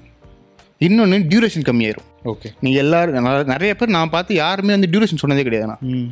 இன்னைக்கு எல்லாருமே வந்து ஒர்க் அவுட் பண்ணுற பேரில் 2 hours 3 hours பண்ணுறாங்க. பட் நான் அந்த மாதிரிலாம் பண்ணுறது இல்லைண்ணா. பண்ணுவேன் எப்படின்னாக்க, ஒர்க் அவுட்டு ப்ளஸ் ஆப்ஸு கார்டியெல்லாம் சேர்த்தா வேணால் 1.5 hours வரலாம். பட் மேக்ஸிமம் 45 minutesக்குள்ளே ஒர்க் அவுட் டியூரேஷன் முடிச்சிடணும். அது சூப்பர் செட்டாக இருந்தாலும் சரி, இல்லை சிங்கிள் வேரியேஷன் இருந்தாலும் சரி. அந்த கடைசி 3 months சொல்கிறேன் நான். ஃபுல் அண்ட் ஃபுல் வந்து அந்த 45 minutesல நம்மளால் எந்த அளவுக்கு வந்து கேலரி பர்ன் பண்ண முடியுதோ, இல்லை ஒர்க் அவுட்டை முடிக்க முடியுதோ, அதில் கான்சன்ட்ரேட் பண்ணிடுறதுண்ணா. டயட் ஆஸ் யூஷுவல் வந்து வெயிட்டுக்கு ஏற்ற மாதிரிண்ணா. நான் இப்போ லாஸ்ட் டைம்லாம் வந்து இப்போ முன்னே வந்து வெறும் 72 அந்த மாதிரிலே வெயிட் காம்படிஷன் கம்ப்ளீட் பண்ணிட்டுருந்தேண்ணா. இனிமேட்டுக்கு பண்ணும்போது ஒரு 78 ஒரு 80 ஏன்னா இருப்பேன் நான். காம்படிஷன் 2 weeks பிஃபோர் பார்த்தீங்கன்னாக்கா ஒரு 78 இருப்பேன் நான். ஆனால் அங்கே காம்படிஷன் பண்ணும்போது வந்து 70 வரணும்னு சொல்லிடுவாங்க. 2 weeksல நான் உட்காந்து மசில் லாஸ் பண்ணுவேன். அப்போ என்ன பண்ணுவேன், எனக்கு ஃபுல் கார்பை கட் பண்ணி கார்டியோவை இன்க்ரீஸ் பண்ணி தண்ணி இல்லாமல் வத்தி போய் கருவாடாட்டம், அதுக்கப்புறம் திரும்ப லோடிங் பண்ணி. இல்லைண்ணா இப்போ கொஞ்சம் நம்ம பழைய மாதிரி பைத்தியமாக அலையிறது இல்லை. இப்போ வந்து ஓரளவு வந்து ஒரு நாலேஜ் இருக்கிறதுனால தண்ணியெல்லாம் வந்து கடைசி நேரத்தில் தான் கொஞ்சம் டிப்ளீட் பண்ணுறது. அதனால் இப்போ வந்து என்ன கார்பு கம்மி பண்ணுறது ப்ளஸ் ப்ரோட்டீன் கம்மி பண்ணிடுறது. ஆனால் இப்போ வந்து என்னென்னாக்கா டிசைட் பண்ணியாச்சுண்ணா, இல்லை இந்த வருஷம் 78 80 இந்த வெயிட்டில் தான் காம்படிஷன் பண்ணணும். அது ப்ரைஸ் வந்தாலும் சரி வரலாலும் சரி, எனக்கு தேவை ஃபார்ம். ஓகே, இல்லை இப்போ நீங்கள் சொல்கிறது வந்து ஒரு கான்ட்ரடிக்டிங் ஸ்டேட்மெண்ட்டாக இல்லையா? ஏன்னா இப்போது பர்ஃபார்மன்ஸ் அப்படின்னு பார்க்கும்போது வெயிட்டை வச்சு பர்ஃபார்மன்ஸ் கிடையாது. நீங்கள் வெயிட்டை சேஸ் பண்ணால் பர்ஃபார்மன்ஸ் மிஸ் ஆகாதா? ஏன்னா அந்த வெயிட்டுக்கு ஏற்ற மாதிரி பர்ஃபார்மன்ஸ் கொண்டு வரேன்னா, அந்த வெயிட்டுக்கு ஏற்ற மாதிரி மஸ்ட் வாட்டி கொண்டு ட்ரை பண்ணுவேன் நான். ஓகே, இல்லை ஏன் அப்படின்னா அந்த வெயிட்டில் தான் பண்ணுவேன் அப்படின்னும் போது நம்ம திரும்ப அந்த வெயிட்டை சேஸ் பண்ணுறோமோ அப்படின்றது. பரவாயில்ல, தோத்தா பரவாயில்லண்ணா. அடுத்த காம்படிஷன் மறுபடியும் அதே 70-80 கொண்டு வந்து பர்ஃபார்மன்ஸ் ஃபார்ம் கொண்டு வர ட்ரை பண்ணுவேண்ணா. சரி, ஓகே, ஃபைன். அதாவது நம்ம நீங்கள் சொல்கிற மாதிரி கரெக்ட். என்னன்னாக்கா தோக்குறதுக்காக காம்படிஷன் பண்ண போகிறது, நம்ம ஜெயிக்கிறதுக்காக பண்ண போகிறோம். ஆனால் என்னோட ஐடியா வந்து என்னென்னா ஒரு 78 கொண்டு வரலாமா, இன்னும் மசில் பில்டு பண்ணி அந்த வெயிட்டில் கொண்டு வரணும். ஆமாம், அப்படிதான் அந்த ஃபார்முக்கு வந்து தான் காம்படிஷன் பண்ண போகிறோம். நம்ம அதுக்கு ட்ரை பண்ணலான்னு இருக்கேன். ஓகே ஃபைன், சரி, சூப்பர். சரி கலை, பாடி பில்டிங்கில் ஏதாவது காம்படிஷன் எக்ஸ்பீரியன்ஸ் ஃபன்னியாக இருந்திருக்கா, இல்லை ரொம்ப சோகமான எக்ஸ்பீரியன்ஸ்? ரெண்டுமே இருந்திருக்குண்ணா. எப்படி ஃபன்னினாக்க, எனக்கு கோச் சொல்கிறது ஃபன்னியாக இருக்கும், நம்ம படுறது கஷ்டம் ஜாஸ்தியாக இருக்கும். ரொம்ப பயங்கர ஒரு வேதனையாக இருக்கும். சண்டையில் கிழியாத சட்டை எங்கேயும் இல்லை. சொல்லுங்கள். இல்லை ஒரு கில்லு சட்டையை சொல்கிறேன் இப்போ அதை பற்றி. ஏஷியா காம்படிஷனுக்கு ரெடி ஆகிட்டு இருக்கோம். ஒரு திருச்சி நான் சொன்னல ஒரு காம்படிஷன் தோத்துட்டேன், நான் 1 இயர் தோத்துட்டேன், ஓவராலில் தோத்துட்டேன். மறுபடியும் சரி ஏஷியாவுக்கு முன்னாடி ஒரு காம்படிஷன் திருச்சி இல்லை பண்ணியே ஆகணும். சரி திருச்சியில் நல்லா பூஸ்டிங்லாம் பண்ணி காம்படிஷன் பண்ணிவிட்டு அடுத்த 2 வீக்ஸ் கழிச்சு ஏஷியா 1.5 வீக்ஸ் கழிச்சு. அப்போ வந்து வெயிட் வந்து 78, 75 காம்படிஷன் பண்ணேன் பாடி பில்டிங்கு. ஓவரால் வாங்கிட்டு அடுத்த நாள் சாப்பிட தெரியல உங்களுக்கு, நம்ம வாயை கட்டுப்படுத்த முடியாது. ஸோ வெயிட் மேட்டர்னு சொல்லிட்டு சாப்பிட ஆரம்பிச்சிட்டேன். சாப்பிட்டு பார்த்தா வெட்னஸ்டே வந்து வாக் போய்ட்டுருக்கேன் பீச்சில். 78 வெயிட் அப்போ கரெக்டாக. அப்போ ஏன் அப்போ தெரியாத வெயிட்டு. வாக் போய்ட்டுருக்கேன், எனக்கு ஃபோன் வருது, டே இந்த மாதிரி அடுத்த வாரம் காம்படிஷன்ரா, ஏஷியா செலெக்ஷனுக்கு வந்து வெயிட் தரணும் நீ. மென்ஸ் ஃபிசிக்லேயும் வெயிட் தர சொன்னாங்களா இல்லை 2 கேட்டகரியும்? இல்லை நான் ஒரே கிடையாது தான். ஏன்னா ஒரு சவுத் இந்தியா கவர்மெண்ட்டுக்கு வந்து ஒரே சிங்கிளில் மென்ஸ் ஃபிசிக் மட்டும் பண்ண ஆரம்பிச்சிட்டேன். என்ன சொல்லிட்டாரு 68 வரணும் அப்படின்னு சொல்லிட்டாங்க. 68 நான் 78 இருக்கேன். 68 சார் ட்ரெஸ்லாம் இல்லாமல் பார்த்தா கூட 77 தான் இருக்கும், ஷூஸ்லாம் இல்லாமல் பார்த்தா. 68 1 வீக்கு என்ன பண்ணுறது, ஒரு 35,000 பணத்தை கட்டிட்டேன். சரி அதுக்காக காம்படிஷன் பண்ணல. 1 வீக் வந்துட்டு 77 வச்சுக்கோங்களேன். போயிட்டு அப்புறம் தான் வெயிட் செக் பண்ணுறேன். நைட்டு வெயிட் 77, 68 வரணும் கரெக்டாக. 1 வீக் இருக்குது. ஐயோ அப்போ நான் வந்து ஃப்ரீலான்ஸும் பண்ணேன், ஒரு ஜிம்மில் கன்சல்டடாகவும் ஒர்க் பண்ணேன், ஈவினிங் 4 hours அங்கே ஒர்க் பண்ணேன், மார்னிங் ஃப்ரீலான்ஸிங்கு, இதில் 2 டைம் ஒர்க் அவுட்டு, 3 மணி நேரம் வாக்கிங்கு, இதில் இதுக்கப்புறமேலாம் ஃபுல்லாக நரக வேதனைனா அது அப்படியே செத்து சொங்கி மாதிரி. அது என்ன சொல்கிறது, அது அந்த அந்த அந்த வெயிட் லாஸ் மட்டும் வரவே கூடாதுன்னு நினச்சிக்கிட்டேன் நான். இந்த மாதிரி மட்டும் காம்படிஷன் பண்ணிடவே கூடாது. இல்லை இந்த 8 மாதம் முன்னாடியே நான் ப்ரிப்பரேஷன் ஆரம்பிக்கிறேன் அப்படின்னு சொல்லும் போதே எங்கேயோ கலை பயங்கரமாக அடிபட்டிருக்காருன்னு தோணுச்சு. இல்லைண்ணா அது என்னன்னாக்க நம்ம எப்போவுமே பிளான் பண்ணுறது மென்ஸ் ஃபிசிக்லாம் வெயிட்டே யாருமே இது பண்ணியிருக்க மாட்டாங்க. ஏன்னா அதுக்கு முன்னாடி பண்ண காம்படிஷனில் எதுவும் வெயிட்டே சொல்லலை. நான் இந்த வாட்டி மட்டும் ஏன் சொன்னாங்க? அந்த டைம் சொல்லிட்டாங்க, ரூல்ஸ் கேட்டாக்க மேல இடத்துலேருந்து ரூல்ஸ்ன்னு சொல்லிட்டாங்க. ஓகே இந்தியா பண்ணது ஒன்றும் பண்ண முடியல.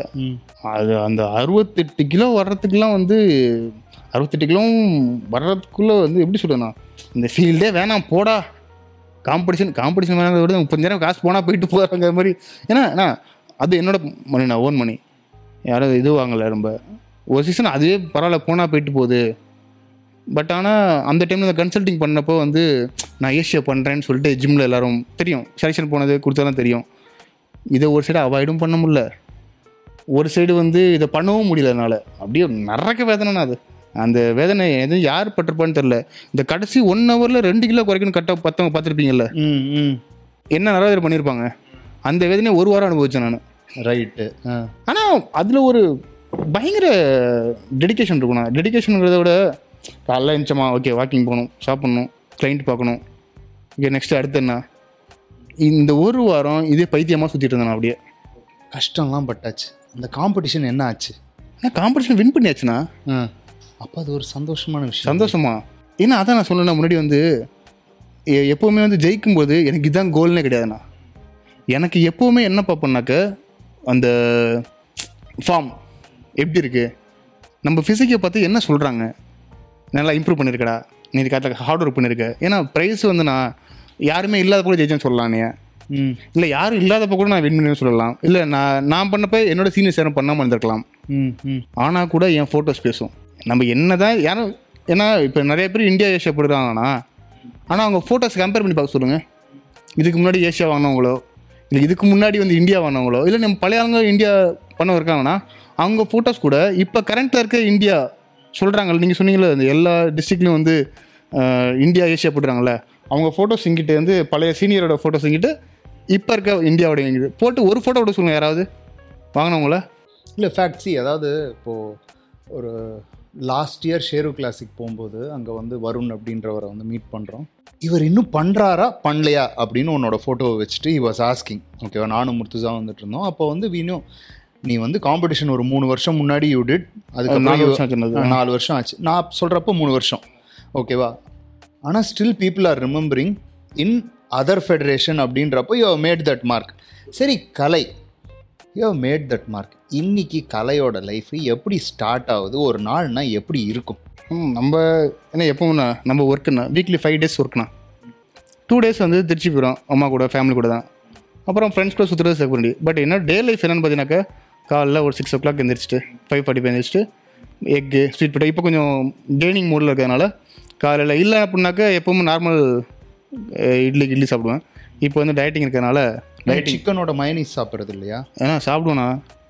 அது தெரியுமில்ல உங்களுக்கு, ஒரு இப்போ இந்தியா சீனியர் இந்தியா பண்ணுறதுக்கு முன்னாடி சீனியர் நம்ம பண்ணுறதுக்கு முன்னாடி வந்து நான் குக் பண்ணி சாப்பிட்ணுமா. ஸோ செஸ் பீஸ்லாம் வாயில் வைக்க முடியாதுண்ணா. நான் குக் பண்ணேன். அதனால் என்ன பண்ணேன், லெக் பீஸ் வாங்கிடுவேன். ஒரு 1 kg லெக் பீஸ் வாங்கி காம்படிஷன் 1 மாதத்துக்கு முன்னாடி வரைக்கும் ஃபுல்லாக லெக் பீஸ் தான். ஒரு டைம் கேட்டால், என்ன உனக்கு வெயிட்டே குறையில, என்ன ஃபார்ம் வரல, என்னடா பண்ணுற அப்படின்னு கேட்டார். என்ன சாப்பிட்ற நீ? சிக்கன் தான். சிக்கனில் என்ன சாப்பிட்ற நீ? லெக் பீஸ் தான். சைடிஷ் என்னடா? இந்த சைடிஷ்லாம் நல்லா வேக வச்சு தக்காளி வெங்காயம் எல்லாம் மசாலா போட்டு. ஏன்னா அது மசாலா போட்டு சாப்பிட்றது தப்பானா? அது மசாலா போட்டால் டெஸ்டோஸ்ட்ரான் கம்மி ஆகிடுன்றாங்க. மசாலா போட்டால் வந்து அப்புறம் வந்து போடுற மெடிசன் ஒர்க் ஆகாதுன்னு சொல்கிறாங்க. ஆனால் மசாலா போடாமல் தின்னா அது ஜெரிக்கவே மாட்டேன். ஏன்னா அதான் நான் ஃபுல்லாக ப்ராக்டிக்கல் தானா. நானாக சிக்கன் கடைசி 1 வீக் வரைக்கும் மசாலா காரம் கம்மியாக போடுவேன். நான் மசாலா அதில் வெரைட்டி மசாலா கூட சாப்பிடுவேன். எப்படின்னாக்கா இப்போ வந்து குக் பண்ணுறப்போ வந்து ஒரு தெரிஞ்சவங்க குக் பண்ணி தராங்க. அவங்க டயட்டை கொடுத்தா ஒரு டைம் டயட்டாக இருக்கும், ஒரு டைம் கொஞ்சம் ஆயில், இல்லை சில டைம் கோகோனட் கூட இருக்கலாம். இப்போ சைஸ்னால அந்த இது பண்ணுறேன். நான் கடைசி காம்படிஷன் 1.5 week 2 weeks வரைக்கும் மசாலா போட்டு தானே சாப்பிடுவேன். இதனால ஏதாவது ப்ராப்ளம் ஆகுமாண்ணா? நான் உங்களுக்கு சொல்ல கேட்குறேண்ணா. இல்லை, நிறைய ப்ராப்ளம் ஆகும். ஏன்னா மசாலா ஜாஸ்தியாக காலி ஆகும். ஐயோ, அப்புறம் மசாலா கடையில் விற்கிற ஸ்பான்சர் யாராவது கேட்டு வாங்கிக்கிறேன். மசாலா கம்பெனி ஸ்பான்சர் வாங்கிக்கலாம்ண்ணா. இல்லை, நான் எதுக்கு நான் கேட்குறேன் அப்படின்னாக்க, எனக்கு தெரிஞ்சு எல்லாருமே இப்போ கூட, ஆனால் நான் சிக்கன் வந்து அப்படியே பாயில் பண்ணி சாப்பிட்றேன். அதாவது எப்படின்னா, பாயில் பண்ணி உப்பு இல்லாமல் சாப்பிட்றேன்னு சொல்கிறது ஒரு பெருமையான விஷயம். ஓகேண்ணா. அதாவது நம்ம உண்மையாக அவங்க தானே பாடி பில்டர்ஸு, அவ்வளோ கஷ்டப்படுறாங்க. உப்புலாம் சாப்பிட முடியுமா? நானும் கண்டிப்பாக சாப்பிட முடியாது. சரி, அவங்க பாடி பில்டர்ஸ் இல்லையான்றது வந்து அவங்க ஜெயிக்கிறாங்களா இல்லையான்றது ஜெயிக்கிறது இல்லைண்ணா. ஆனால் கஷ்டப்படுறது நம்மளோட கஷ்டப்படுறாங்கண்ணா. அவங்க அதாவது கஷ்டன்றது எதுக்கு படுறோம் கலை? சிக்கனை சாப்பிட்றதுக்கு கஷ்டப்பட்டா அது பாடி பில்டரா? இல்லை, அதாவது என்னன்னா, நம்ம எல்லாமே வந்து வெஸ்டர்ன்ஸை பார்த்து கற்றுக்குறோம். ஓகே, யூஎஸில் யூரோப்பில் வந்து அவங்க உப்பு போடல அப்படின்னா, அவங்க ஊரில் அவ்வளோ கோல்டு இருக்குது, உப்பு தேவையில்லை. நம்ம ஊரில் அடிக்கிற வெயில் வந்து தலையில் அடித்து எல்லா இடமும் சூடாகுது. அப்புறம் கிராம்ப் ஆகுது. ஒர்க் அவுட் பண்ணும்போது கிராம்ப்ன்றதெல்லாம் விட்டுருவோம். அதாவது ஒரு ப்ரீ ஒர்க் அவுட்டில் முக்கியமான விஷயம் கெஃபீனுக்கு அடுத்து இருக்கிறது சோடியம். அந்த சோடியம் இல்லைன்னா பம்பே வராது. நிறைய பாடி பில்டர்ஸு பார்த்த உடனே அப்படியே செம ரிப்டாக இருப்பாங்க. ஆனால் ஸ்டேஜ் மேலே போயிட்டு மசில் பம்பே ஆகாது. காரணம் என்னென்னா, அந்த அளவுக்கு தர் சோடியம் டிப்ளீஷன். இது நான் மசாலான்னு சொல்லிட்டேன், நாளைக்கு எவனா மசாலா போட்டு சாப்பிட்டுட்டு. இல்லை, இதில் வந்து டிஸ்க்ளைமர் நான் போட்டுறேன். மசாலான்னா டேஸ்ட்டுக்காக போடுற 2 ஸ்பூன் மசாலா. அதில் வந்து 1/2 கிலோ முந்திரி பருப்பு, அப்புறம் வந்து இஞ்சி, அப்புறம் இந்த தக்காளியோட பேஸ்ட் ஒரு 1/2 கிலோ போட்டு 1/4 கிலோ சிக்கனை கிரேவியாக செஞ்சு சாப்பிட்ற மசாலா இல்லை. என்ன, சிக்கனில் டேஸ்ட்டுக்காக வர கொஞ்சமாக போடுற மசாலா இல்லை. நான் யூஸ் பண்ணுற சொல்கிறேன். ஒரு வெங்காயம் ஒரு தக்காளி எவ்வளோ கேலரினா இருக்கும்? நம்ம திரும்ப கேலரியை போய் தேடுறோம்ல. நான் என்ன சொல்வேன் அப்படின்னா, ஒரு வெங்காயம் தக்காளி எவ்வளோ ஃபைபர் இருக்குது, எவ்வளோ கார்போஹைட்ரேட் இருக்குது. உன்னோட டயட்டுன்னா நீ காம்படிஷனுக்கு டயட் பிளான் பண்ணுற. அந்த டயட் பிளான் பண்ணும்போது ஒரு நாளைக்கு 250 கிராம் கார்போஹைட்ரேட்டு, 350 கிராம் ப்ரோட்டீன்னா, அதுக்குள்ளே உன்னோட இந்த வெங்காயம் தக்காளியை ஃபிட் பண்ண முடிஞ்சிச்சு அப்படின்னா அது டயட்டு. ஓகே. இந்த கிரேவி அதாவது நான் வந்து கிரேவி வேண்டாம் மசாலா போடுன்னு சொல்கிறதுக்கு காரணமே என்னென்னா, நிறைய பேர் அவங்களோட டயட்டை மிஸ் பண்ணுறதுக்கு காரணம் என்ன அப்படின்னா, மசாலா போடக்கூடாது அப்படின்ற குரூப்பை விட்டுருவோம். மசாலா போடலாம் அப்படின்னா இவங்க என்ன பண்ணுவாங்கன்னா, நான் சிக்கன் குழம்பா செஞ்சேன், அந்த குழம்புக்கு டேஸ்ட் வரத்துக்காக ஒரு 10 முந்திரியை அரைச்சி விட்டேன், அதில் இந்த மசாலாவை போட்டேன் அந்த மசாலாவை போட்டேன்னு அந்த திக்காக வரும்போது அதில் there is too much of hidden carbohydrates. இதே நான் வந்து கொஞ்சம் மிளகுத்தூள், மஞ்சத்தூள், மிளகா பொடி போடுறேன் அப்படின்னா it is not adding anything. So fat முந்திரி பருப்பு பாதாம் பருப்புலாம் போடுறது இல்லைண்ணா. ஒன்லி வந்து இந்த சொன்ன மசாலா தான். இன்னொன்று வந்து இதை ஏன் நான் அப்படி பண்ணுறேன் அப்படின்னாங்கன்னா, நம்ம பாடி நேச்சுரலாக வந்து இதை யூஸ் பண்ணி தான் டெவலப் ஆனது சின்ன வயசுலேருந்து. நான் திடீர்னு போயிட்டு வெறும் ரா சிக்கனை போய் கடிச்சு சாப்பிட்றேன் அப்படின்னா என் பாடி அப்சர்வேஷன் எவ்வளோ இருக்கும்? இப்போ என் ரா சிக்கன் சாப்பிட்றப்ப அப்சர்வேஷன் எவ்வளோ இருக்கும்? நான் இதே கொஞ்சம் மசாலாவோ ஸ்பைசியாவோ இல்லை கொஞ்சம் இதாக சாப்பிட்டா அப்சர்வேஷன் எப்படின்னா இருக்கும்? இல்லை, அப்சார்ப்ஷன் அப்படின்றத விட அடுத்த கட்டம் என்ன அப்படின்னா, அந்த ஒரு வேளை சாப்பாட்டையும் நீ வந்து ஒரு பனிஷ்மெண்ட் மாதிரி சாப்பிட்டேன்னா அப்போ லைஃபே போர் அடிச்சிடும். சரி, அப்போ என்ன பெர்லியா நான் சொல்கிறாரு, மசாலாலாம் போட்டு சாப்பிட்லாம்பா, டேஸ்ட்டாக சாப்பிடியா? இல்லை, அவர் சொல்லிட்டாரு, நான் இல்லை. அதுக்கு வந்து ஆத்தென்டிகேஷன் கொடுத்துட்டாரு அவர். Right, okay. சரி, நம்ம இன்னும் கேள்விக்குள்ளே போனோம். கேள்வியிலேருந்து டோட்டலாக வெளில வந்துட்டோம்.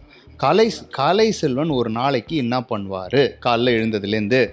இப்போதைக்கு ஸ்வீட் பொட்டேட்டோ சைஸ்னால ஸ்வீட் பொட்டேட்டோ ப்ளஸ் வந்து முட்டை பாயில் பண்ணி எடுத்துகிட்டு போயிடுவேன் ஜிம்முக்கு. போயிட்டு பிடி கிளைண்ட்டோட காலைல ஒர்க் அவுட் முடிச்சிடுவேன் அங்கே. இன்னொன்று சொல்கிறேன்னா, ஏன்னா இது அடுத்து என்ன பெரிய கான்ட்ரவர்சி ஏற போகுது. ஏன்னா நான் காலைல ஒர்க் அவுட்டுக்கு முன்னாடி 2 இட்லி சாப்பிடுவேன். அதையும் சொல்லிடுறேன் நான். ரைட்டு. ஏன்னா இது வந்து இதே அடுத்து ஃபாலோ பண்ணி திட்ட போகிறான்னு. அதாவது உங்கள் நம்பிக்கை இல்லை அப்படின்னாக்கா எங்கள் ஜிம்மில் வந்து கேட்டிங்கன்னா எல்லாருமே சொல்லுவாங்க. சரி, எங்கே இந்த இட்லி வாங்குவீங்க? இட்லி வந்து என் கிளைண்ட்டு கொண்டு வந்துருவார்ண்ணா. அவர் பாயில் பண்ணி கொண்டு வந்துருவார். 2 இட்லி, அதுவும் பொடி இட்லி, நல்லா சாமையாக இருக்கும். 2 கார்பு இட்லி சாப்பிட்டு ஒரு ப்ரீ ஒர்க் அவுட் சாப்பிட்டுட்டு ஒர்க் அவுட் பண்ண ஆரம்பிச்சோன்னாக்கா ஒரு 1 ஹவருக்குள்ளே ஒர்க் அவுட்டை முடிச்சுட்டு அடுத்த பிடி நான் அப்படியே கன்யூஸாக அடுத்து பக்கத்தில் பிடிஸ் இருக்குது, அதெல்லாம் முடிக்கிறது ஒரு 1:30 ஆயிரும். நடுவில் ஒரு மீல் முடிச்சிடுவேன் நான். ஸ்வீட் பொட்டேட்டோவும் இன்னும் எக்கும் வச்சு முடிச்சிடுவேன் நான். லஞ்சு வந்து ஒருத்தவங்க செய்ய சொல்லியிருக்கேன், அவங்க செஞ்சு வச்சுருவாங்க. நான் வீட்டுக்கு போய்ட்டு ப்ரௌன் ரைஸும் கொஞ்சம் வெஜிடபிள்ஸும் பாயில் பண்ணி, இல்லை ப்ரோக்கலி ஏதாவது பாயில் பண்ணிவிட்டு லஞ்சை முடிச்சுட்டு அப்புறம் நேராக எங்கே போவோம்னாக்கா தூங்கி எந்திரிச்சிட்டு.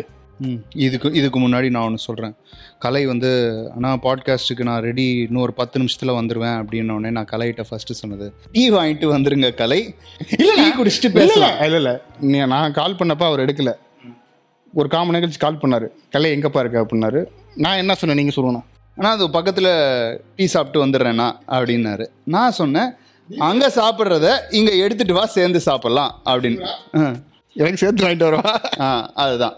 ஸோ எஸ், அந்த டீக்கு முன்னாடி ஸ்டார்ட் பண்ணேண்ணா. சாயங்காலம் அதே ஆஃப்டர்நூன் ஒரு தூக்கத்தை போட்டு மறுபடியும் அடுத்த மீல் ஒன்று சாப்பிட்ருவேன். இங்கே மீலை சாப்பிட்டுட்டு நேராக கோச் பார்க்க போவேன் நான். ஒரு வீக்லி 5 டேஸில், நான் 5 டேஸ் தான் இங்கே இருப்பேன், சென்னையில் இருப்பேன் நான். இந்த 5 டேஸில் எப்படி இருந்தாலும் 4 டேஸ் போயிடுவேன். என்ன சப்ளிமெண்ட்ஸ் வாங்க, மெயின் வந்து கோச் பார்க்குறது மட்டும் இல்லை, சப்ளிமெண்ட்டுக்கு தான் போவேன் நான். அவர் பார்க்க போகும்போது என் கோச்சுக்கு வந்து நான் எதுவும் பெருசாக ஸ்பான்சர் பண்ணதில்லை. நான் அவருக்கு ட்ரீட் வச்சதில்லை, இல்லை எனக்கு கோச் பண்ணான்னு சொல்லிட்டு அவருக்கு வந்து மாலை போட்டது கிடையாது. அதனால் அவருக்கு பெருசாக பண்ணலை. அவருக்கு டெய்லி வாங்கினா டீ வாங்கி கொடுத்துருவேன் நான். அவர் சொல்லுவார், டே நீ எது பண்ணுறியோ இல்லை, டீ மட்டும் வாங்கி கொடுத்துட்றேன் அப்படின்னு சொல்லிடுவார் சும்மா இதுக்கு. சரி, போகும்போது நம்ம லைட் ஹவுஸ் பக்கத்தில் ஒரு கடை இருக்குது, கடை பேர் லைட் ஹவுஸ் தான். டீ அருமையாக இருக்கும். கடைக்கு வந்து ஒரு அவருக்கு டிஸ்டம்பர் போட்டு அவருக்கு ஒரு அமௌண்ட் வாங்கிடலாம்னா லைட் ஹவுஸ் கடையில் போய்ட்டு ஒரு டீ, ஏலக்காய் டீ. அதை கூட பிக்லி என்னன்னு ஒருத்தர் இருக்காரு, அவரும் வருவார். அது சொல்லுவார், அவர் என்ன சொல்லுவார், பிக்லி இருக்காப்படா சேர்த்து வேண்டு சொல்லுவார். சொல்லியிருக்காரா இல்லையா சொல்லுவார். அப்புறம் போயிட்டு டீ வாங்கிட்டு போயிட்டு உட்காந்துட்டு அதுக்கப்புறம் என்ன வேலைன்னா, இந்த வீக்கில் பாடி பில்டிங்கில் என்ன நடந்துச்சு, என்னென்ன கான்ட்ரவர்சி போச்சு, எவன் வின் பண்ணான், எவன் தோத்தான், எவன் ஃபார்மில் இல்லை, அவன் எப்படி ஃபார்மில் இருந்தான். மக்களே, யூடியூப் சேனலில் நம்ம முன்னாடி நிறைய கலாய் வீடியோலாம் போட்டிருந்தோம். அதெல்லாம் எங்கே பிறந்துச்சு அப்படின்னா இந்த டீயில் தான் பிறந்துச்சு. கண்டினியூ. பார்க்குறவங்களாம் வம்புழுக்கிற மாதிரி ஆகிடுச்சு. நல்லது தானே, 4 பேரை வம்புழுத்தா தானே பெரிய ஆள் ஆக முடியும். வம்புழுத்த சட்டை. சரி, ஓகே. அங்கே உட்காந்து 1.5 மணி நேரம் நம்ம வந்து பாடி பில்டிங் கதையெல்லாம் பேசி முடிப்போம். அடுத்து அதை முடிச்சுட்டு அப்புறம் அவர் வீட்டுக்கு போயிடுவார் 7 மணிக்கு. நான் அப்புறம் 7 மணிக்கு நம்ம ஜிம்முக்கு, அதுக்கப்புறம் வேலையை பார்க்க போயிடுவேன். ஓகே, வேலைக்கு பார்க்க போயிட்டு வேலை எத்தனை 7 மணிக்கு வந்து 10 மணிக்கு முடியணும்.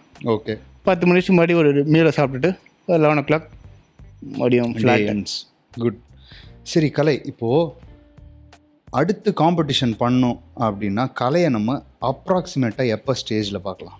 இப்போ ஸ்டார்ட் பண்ணிட்டேன்னா மேக்ஸிமம் வந்து இந்த இயர் எண்டு, இல்லைனாக்கா ஒரு February. ஓகே, இன்னும் 6லேருந்து 8 மாதத்தில் நம்ம பார்க்கலாம். ஏன்னா டைம் இருக்கு. நான் ஒரு கோல் வச்சுருக்கேண்ணா. எப்படின்னாக்கா இந்த ஆஃப் சீசனில் ஒரு இந்த அளவுக்கு முடிஞ்ச அளவுக்கு எவ்வளோ மசில் கெயின் பண்ண முடியும்.